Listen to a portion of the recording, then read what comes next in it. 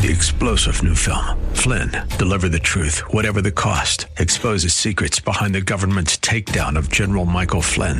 Flynn knew what the intel world had been up to. He ordered the first audit of the use of contractors. This set off alarm bells. He told the truth. He was the most dangerous person for Donald Trump to hire. They had to get rid of Flynn.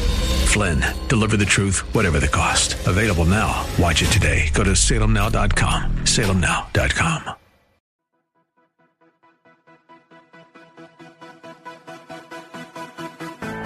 This is Very Bold Radio and Podcast with your host, Steve Teal, bringing encouragement through God's Word and through inspiring interviews.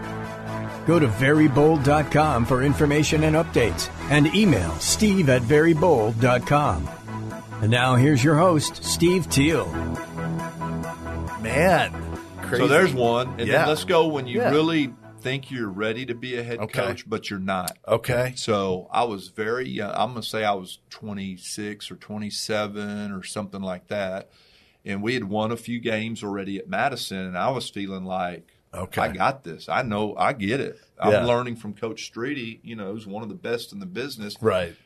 Why can't I just go do that? Okay. All right. So I apply for a job, and I get the interview.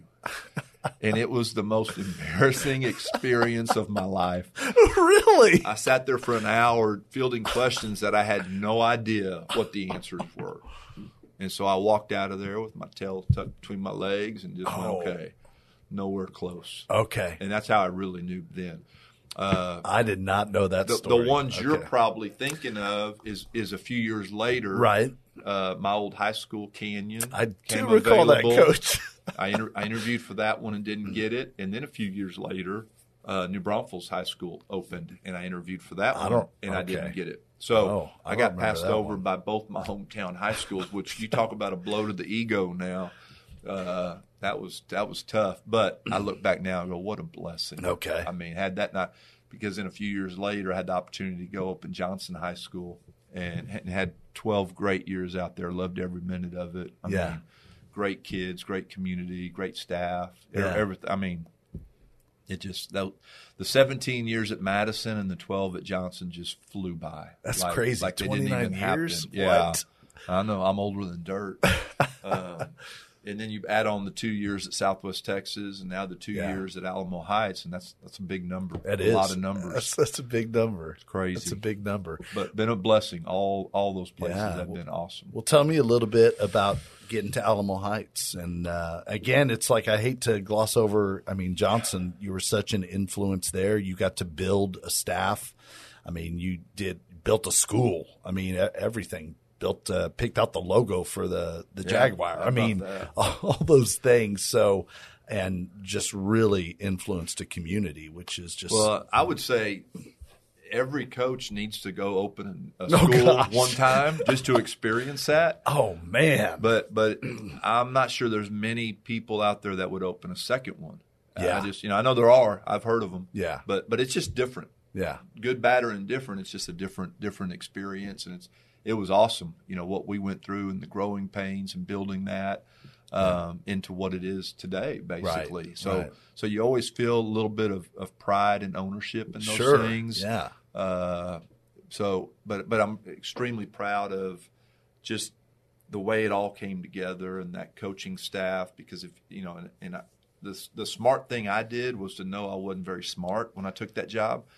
I called around to some other head coaches that had already opened high schools and just picked their brain and interviewed them and took down just pages and pages of notes. And the two themes that really all of them said is, one, you better hire a great staff. That's number one. You cannot do this by yourself, and there's no joke about that. And the second thing they said was, you better get out there and start forming a booster club because you're going to need them. And to go to a new school where you don't have any connections, you don't have relationships, right? You don't even know who the kids are going to be that are going to show up to get to know their parents and all that. That was a added degree of difficulty, I would say. But I can look back now and laugh about it because that became the strength of what we did out there. The kids were the kids, and they were awesome. They were number one. But right behind that was the staff we put together and the booster club that we built. Yeah. And I was extremely proud of both of those groups. Yeah. They did great things, and obviously we wouldn't have been successful without those two groups. So Right. I can look back now and go, man, that was awesome. Yeah. It really was. Yeah. I just got a text from Rick Stewart this morning. Oh, In wow. fact, Yeah, there you go. He and his wife were one of the first, right? They were one of the first couples I met. So what I did is, I don't know how interesting this is when you don't have a school and you don't have a home, basically, is I would just send out, hey, come meet the new head coach, and I'd go to the local amenity centers or swimming pools in neighborhoods. I didn't went know to that. some libraries. I went to the middle school. I went to Tejada Middle School. Yeah. And I would just say, come meet the coach on Wednesday at 7:00, and I'd show up, and sometimes there was 5 people there, and sometimes there was 200 people there. And I would just stand up and share my vision and what I thought, Johnson High School athletics was going to look like, and then a couple of weeks later we'd do another one, and then finally it came time. At the end, I got my notebook paper out because that's just how we did it. Yeah, yeah. On one I wrote president, one I wrote vice president, or whatever the categories. Yeah. And I told them all right, tonight's the night we're starting our booster club. Sign your name on here if you want to be any of these officers. I thank God still today that Rick and Kim Stewart wrote their name down for president of the booster club. Oh, my gosh. And that's how it all got started. So Yeah. we sat down and we made the bylaws. I mean, you do everything when you start from Yeah. scratch. Yeah. And got all that started and had a great group of officers that first year, Yeah. and just kind of grew and turned into something really special. Yeah. So, but yeah, Rick and Kim were the number one name on that president's list, the first Right. from the scratch. And then you just said at one of those meetings, I remember you saying, yeah, it's a great day to be a Jaguar. Great And day to next be a thing you know, it's Jaguar. on T-shirts and bumper stickers and everything. Well, you just told me off air about getting to share with the Alamo Heights Christian Club about, it's a great day to be a mule and it's a great day to be a Christian, which I know you said you can't share that everywhere, but Not you got to share that with them, which is really cool. Tell us a little bit about how difficult it must have been to leave Johnson, but to get this opportunity at Alamo Heights. So I've really probably had three hard days in my coaching career in 33 years, just to be honest with you. One was at Madison when we had a young man that got hurt. David Edwards got hurt, and I would not wish that on anybody. I mean, that was devastating to the whole community, to everybody. What a great young man, and those are the days that you really kind of second guess what you're doing, and that's how powerful that means to you and what it does to you. The second worst day was when I left Madison after 17 years, and you feel just like I don't want to say a hypocrite, but you do, because man, you work those guys and you get them to buy into your program and commitment, and again being loyal to your school and Right. everything that you teach them and try to encourage them to believe in and instill them that they'll take with them when they leave high school. And then you have to walk into that room and tell those guys, hey, I'm leaving here for somewhere else. Yeah. And that's just, man, it goes against everything I believe in. But at the same time, I think they were disappointed and emotional, which we all were. Yeah. But I also know that they said, awesome, coach. Wow. We're proud of you, because in my career, it was seen as a step up. It was seen as you're going to go from offense coordinator to go be Right. a head coach at a brand new school. And Right. so they were very supportive and made it a lot easier. But it was tough to walk into that room and tell those guys that. Yeah. Well, then you recycle. You go to a new place, and man, it's excitement. It was awesome. Yeah. I loved Johnson. Yeah. We built a house out there, and we were part of the community, yeah. and my kids went through there, and we knew all the kids coming through because they were Hunter and Kylie's ages, basically, and it was all family. It was awesome. But I got to the point in my career that, now you've been a head coach for a while, what's kind of the next thing? Well, the next challenge that I really wanted, and I didn't have a time frame, was I wanted to be an athletic director. Okay. Yeah.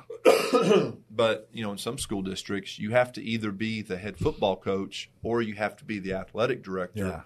And by no means was I ready to give up being the head football coach or just a football coach. Right. Because Friday nights are still my special time of the week. Yeah. I don't know if there is a better place or time on this planet than on Friday nights in the state of Texas. That's just how I feel about it. Yeah. And I've got the best seat in the house because I can stand on the 50-yard line with my feet on that white line and be right there part of it. Yeah. And I didn't want to give that up. And so Patty and I, it's really a crazy story. I don't know if we have time for it. Yeah, but we might as well. We're good. I mean, we prayed about it. Because I kept telling her, I said, look, I want to be an AD at some point. Yeah. Not there's a time frame, but I'm just going to tell you, Steve, I'm not getting younger. So at some point, your clock runs out on opportunities. Yeah. And so we were going to have an opportunity to maybe, apply for an AD job, but then it takes you off the football field. Right. And that wasn't going to be good for me. Yeah. So anyway, we prayed about it. And I can remember it was Friday night, February 7th of 2020. And Patty had gone to the church to volunteer for something. And I'd just gotten home from work, and I'm sitting there in my kitchen, and my phone. Now we do have cell phones, by the way. My cell phone buzzes, and it's a call, and it's a guy that says, "Hey, Coach Rittiman, would you be interested in talking to Alamo Heights about being their athletic director and their head football coach?" And I just remember looking up to the ceiling in my kitchen going, "Thank you, God." Like, how do you explain that? What? I told him what I always told everybody else I talked to about jobs. I said, well, let me talk to my wife. Yes, let me talk to the boss, and I will call you back. So Patty got home 30 minutes later or whatever, and I said, honey, you're not going to believe the phone call I just got. And she said, well, what was it? I said, well, I just do I want to go be the athletic director and head football coach at Alamo Heights? And she said, well, what'd you tell him? I said, I told him I'd wait to talk to you. She goes, well, tell him yes. So I did. I called him back and said, yeah, I'd be interested in talking to him. That was on Friday night. On Monday morning, the superintendent called me. She was actually in Florida with the cheerleaders at the time. She called me. We had about a 30-minute conversation. I liked her immediately. Yeah. I just liked her vibe, her thought, her vision. And then she said, hey, I'll be back in town later. Can you come by my office tomorrow? So on Tuesday, I drive over to Alamo Heights for the first time and go into the superintendent's office. And we sat there and had a 2-hour conversation. And I really, really liked, what she was talking about and the vision of that. And she asked me if I could come back on Friday, which was Valentine's Day, February 14th. Oh, wow. She said, we have a committee that we're talking to some people. Would you be willing to come share with them your vision of what you told me? I said, absolutely. So on Friday morning, the 14th, I went over there and visited with them. And I had to leave because I was actually going to a football clinic in Fredericksburg that weekend. Patty and I were. So I went and picked up Patty. We drive to Fredericksburg. We go to the clinic. And then that afternoon, at 2 or 3 or 4 in the afternoon, the superintendent, Dr. Bashara, called me and offered me the job. So, again, I'm walking down Main Street in Fredericksburg with my wife, and I said, all right, here's the call. Are we doing this? And she said, yeah, let's go do this. So I told her yes. Wow. She called me back on Saturday, the 15th, and we negotiated contracts and all the stuff you have to do. And the following week on Thursday night was a school board meeting where they approved my hiring. And then I drove over there on Friday the 21st and signed my contract. Crazy. And then the next week, I was still working at Johnson, but I was going to start going over there. And then, we got shut down for COVID. And crazy. So a lot of my introduction to the Alamo Heights community, the players, the coaches, the parents, were through Zoom meetings. You're muted. You're muted. We never went back that whole spring. Right. And so we spent a lot of time on the computer getting to know each other and talking about things. And then that was the beginning of my career at Alamo Heights. And now we just finished our second football season already, and it is flying by. Quite a run, too. I mean, In you're fact, district champs 2 years in a row? We did. We actually won the district last year, which I think they said it hadn't been done since 2007, maybe. It's or a while. like that. It's been a while. It's a pretty long time. I don't know the numbers or stats, but I know that the community was fired up about it. And then this year, and besides being at COVID and new staff, is we didn't have any facilities because we got brand new facilities. So that's right. They had blown it up to ground zero And again, the athletes were just awesome, man. They're so resilient. They just persevered through the whole thing and never complained that, hey, we don't have locker rooms, we don't have weight rooms, we don't have a home field, stadium, we don't have anything. Yeah, but let's find a way to go do this, and they did. Yeah. And I give the credit to all those athletes that were going through at that time, because they've really laid the foundation for what's going on now. Yeah. And this year we kind of built on that and really had a great run this year. And again, I couldn't be more proud of the coaches and the players. And now that we're in January, we actually are going to have an off season, and we have a weight room with new equipment. Yeah. I mean, it's really it's a great place. The facilities are awesome, and the community did a great job with all their roles in that. So I don't know. I'm excited about the future. The potential is great, and we'll see what happens. Yeah, you were starting to say something a minute ago when I got you, and you were about to say matter of fact, and I don't know what you were going to talk about, but now it's gone. All right, all right. Let me ask one last question, and it's about, and if I got this wrong, correct me, but I feel like in the interview process, I feel like I heard you say that you took Patty with Alamo Heights to one of those interviews. Did she get to come? You? Yeah. So on that. I mean, I think that's really cool. You go to the board meeting, to get approved. Okay, because they don't just hire the AD. They got to, they're going to ask you a few questions and all that. And I did. I took Patty with me. Okay, and so she and I. It was kind of a neat deal. And again, I don't know how much time we have, but we get there, and of course the news people show up because they hear there's going to be a hiring that night. Okay, they want to know. But you can't let that out until it's done. You got to get hired first. Yeah. So Patty and I were in there, and we go. Finally, they get to the part of the board meeting where they're going to hire the AD head football coach. So they come get us out of this other office and say, "Y'all come in." And so Patty and I walk in there and introduced to all the school board and sitting around a table. Yeah. They start asking a couple of questions. Hey, Coach, what do you think about this? What do you think about it? You answer them. And one or two, I can't remember if it was one or two. I know one for sure. They stopped and said, well, Mrs. Riddiman, I want to ask you a question. They asked her a question. I love it. Which was cool. Yeah. So then what's kind of neat about the whole deal is we come out of there, and I think there were still some cameras outside. So we just wait, and finally they leave, and then we can leave. So we go home. And we're sitting on the couch, and my phone's blowing up, and it's some of the TV guys, the sports guys, and it's right at about 10:20. Oh man! And so they're getting ready to go live on the air, and a couple of them are, and I can't answer it because I don't want to lie to them. Right. I'm not going to, right. So I don't even answer. And finally, Dr. Bashara called and said, "Okay, hey, you just got approved. Congratulations." Well, about that time. And I don't even know if I can say this, but I guess Don Harris calls. I go, well, I guess I can start telling him. So I answer. He goes, hey, is it true? And I said, yeah. Well, I had my TV on. Don Harris walks on the set, and he goes, I just got off the phone with Coach Riddiman, and he's the new AD football coach at Alamo Heights. And I went, well, how cool is that? That is pretty cool. So, wow, that's a great and that was story. It. Yeah. So that's how it all happened, and that's where we are now. And we're excited to be here. All right. Can you set the record straight? This is going to be our last story. Okay. Because just with you went through Corona at a time. I don't know. I know you were in the hospital for a while. I know you were coaching from the hospital and from your house and stuff.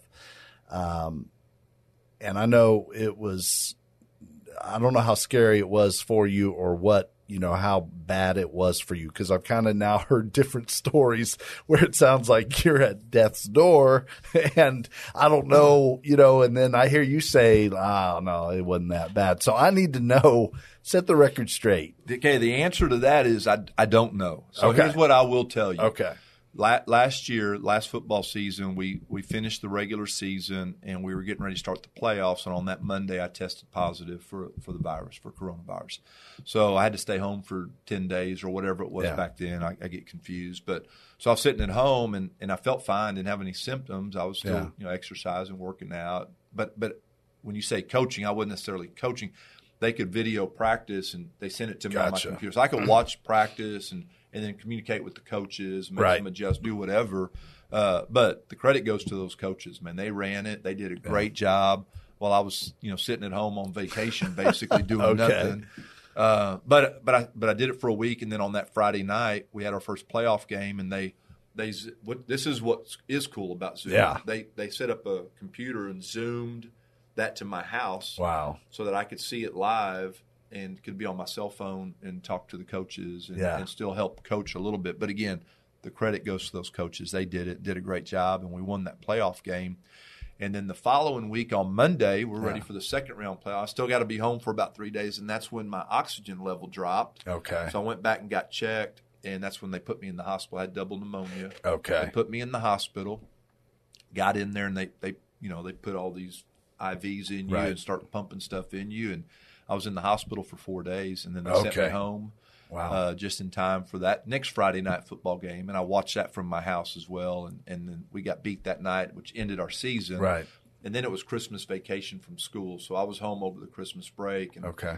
felt fine. Went back on January 4th or whatever the first day back was, and it was good. So, but the reason there's a story there is I had mentioned to somebody that while you're in the hospital and you're quarantined. I mean, nobody comes to see you. Nobody. The only ones that come in are doctors and nurses, and they are covered from head to toe. Like you can't even see that they're people. You know, it looks like they're walking on the moon or something. Right. And so you just, you're sitting there, and about day 3, as you're in this room, you go, is this really it? Like, I don't feel bad. Right. But you hear about a lot of people. They go in the hospital and never come out. Right. Well, were they experiencing the exact same thing? So I made that comment to somebody, and I think I got turned into like Coach Ritterman was about to die. Well, I don't think that. I really don't. Right.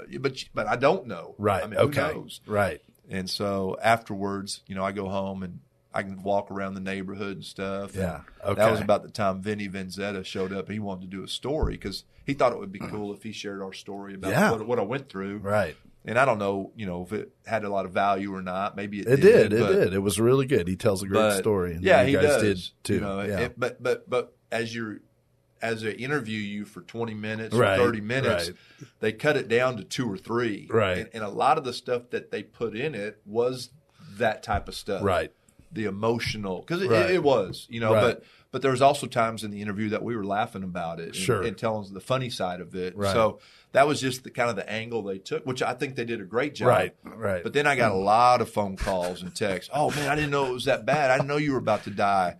And I said, well, yeah, they kind of made it sound like I had one foot in the grave and one on a banana peel, but I don't think that. I really don't. I think the doctors did a great job of putting in me what they needed to take care of it. Yeah. Cleared up the pneumonia and all that. And, But you were experiencing on an emotional level about day 3 or day 4 when you're not seeing your wife, you're not seeing your kids, you're not seeing your friends. Like in a normal situation, if you'd been in there, I mean, I would have been there.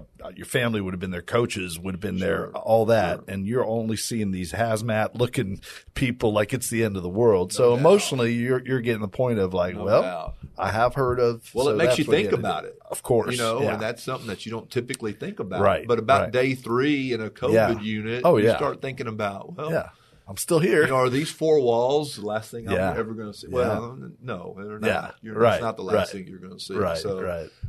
I can remember on that Thursday night, the doctor came in to see me, and he goes, "Hey, how you feeling?" I said, "I feel pretty good." He goes, "You ready to go home?"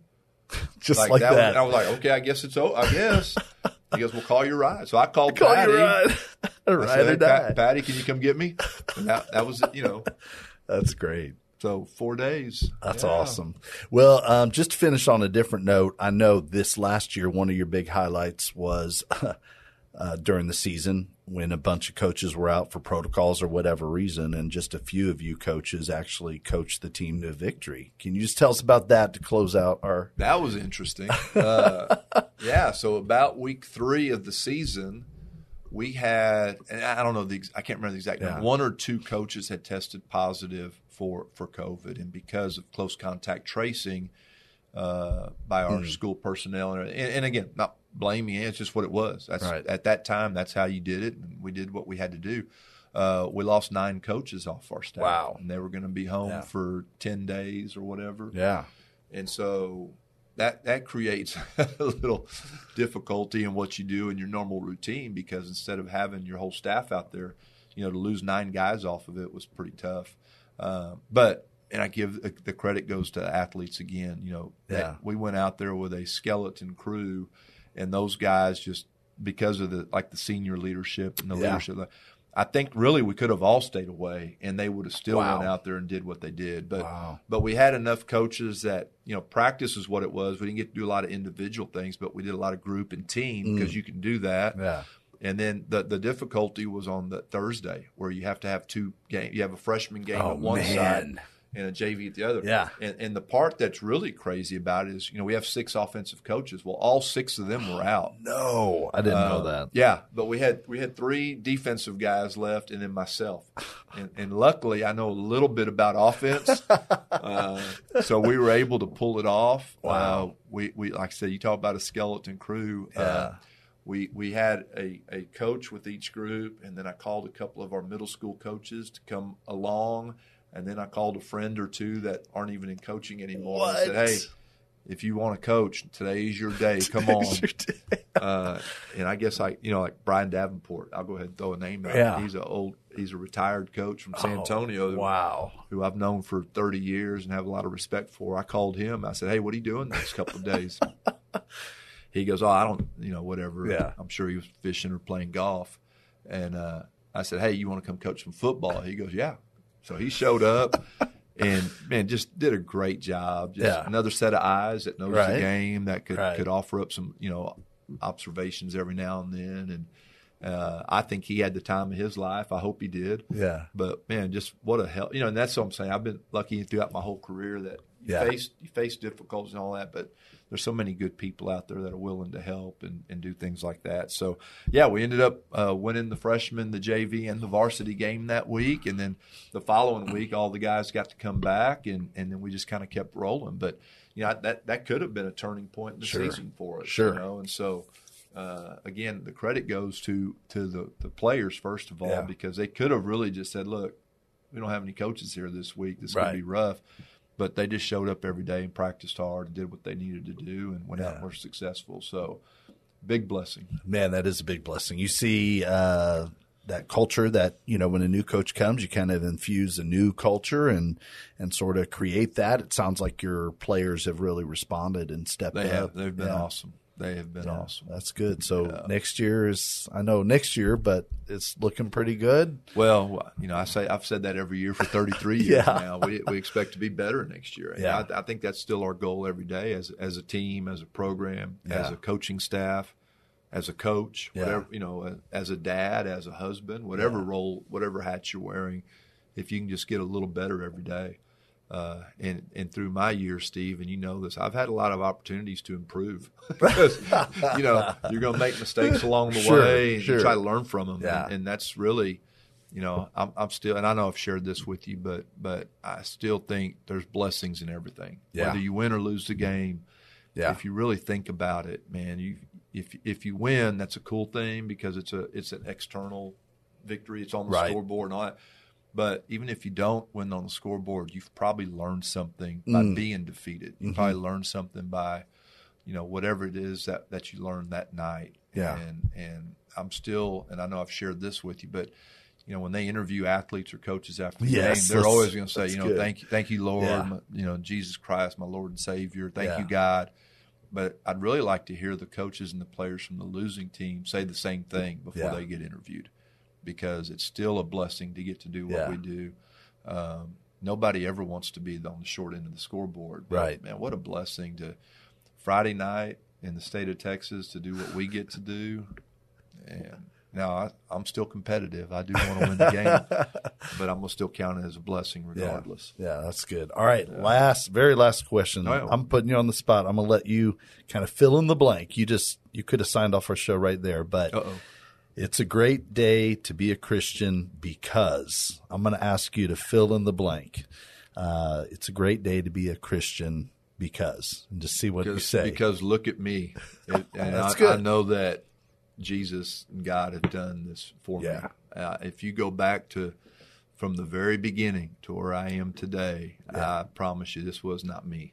Yeah. I've had too many forks in the road. I've had too many really tough choices and decisions that I look back now, that all turned into blessings. Yeah. And I'm going to have to say that the credit goes way above me on that. So I hope everybody that hears this believes that same thing. You're never alone in anything that you do. Yeah. You know, and I think that God has already got your life planned out, and it's the perfect plan, whatever it is. Yeah. And it's different for everybody. But I think sometimes, me included, you know, we think we know better. And I'm going to make this decision, or I'm going to decide what's best, and those don't always work out. Yeah. So I would just say, to fill in that blank, is that I'm just living proof that that's good. Jesus can do some good things if you'll allow him to do that. That's really good. All right, that's great. Thank you so much. I hope you didn't have a meeting at 1:30, or we're coming up on 2. I hope you still are head coach when you get back. Oh, man, appreciate you so much, and thank you for sharing those stories. I really appreciate it. I know our listeners and viewers are going to really enjoy it as well. So, and a lot of just lessons and inspiration to draw from, things that looked like they were just disastrous, and then God was, nope. God had it. God had his plan. So just incredible. Well, I'll sign off with our scripture today, which is every day, and it's why we're called Very Bold. And thank you, and Patty, by the way, for being a part of Very Bold and helping me to answer God's call, whether it's Peanut Butter Bold or radio and podcast or, working with coaches. Thank you for being a part of that. It's a big blessing. Very Bold comes from 2 Corinthians 3:12. The Apostle Paul could have said the same thing. Look at me. He was a blasphemer. He was a persecutor. He was all those things. And Jesus met him on the road to Damascus. And Paul said, "Who are you, Lord?" And he said, "I'm Jesus whom you're persecuting." And everything changed for Paul. And the Apostle Paul just understood all the things he was forgiven. And he would say, I'm the chief of the sinners. I'm the lead sinner. I sinned all sorts of things. But God, Jesus, forgave me. And that's a great hope that we have. We do make mistakes, and Jesus forgives us, and we need that forgiveness and that grace. He offers it. So the Apostle Paul said this in 2 Corinthians 3:12, "Therefore, since we have such a hope, we are very bold." Very Bold Radio and Podcast with your host, Steve Teal, bringing encouragement through God's Word and through inspiring interviews. Go to verybold.com for information and updates, and email steve@verybold.com.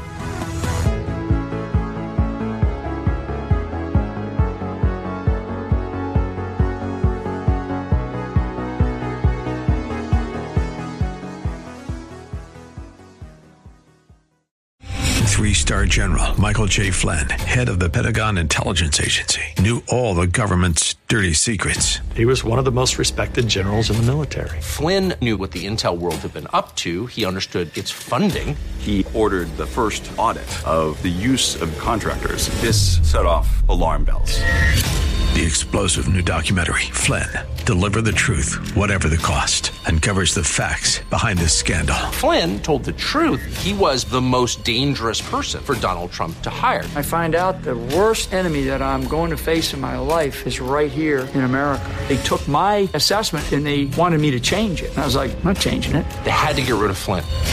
With in-depth interviews, archival footage, and never-before-seen personal records of the man behind the headlines. I just felt like I was drowning. Flynn, Deliver the Truth, Whatever the Cost. Available now. Watch it today. Go to salemnow.com. salemnow.com.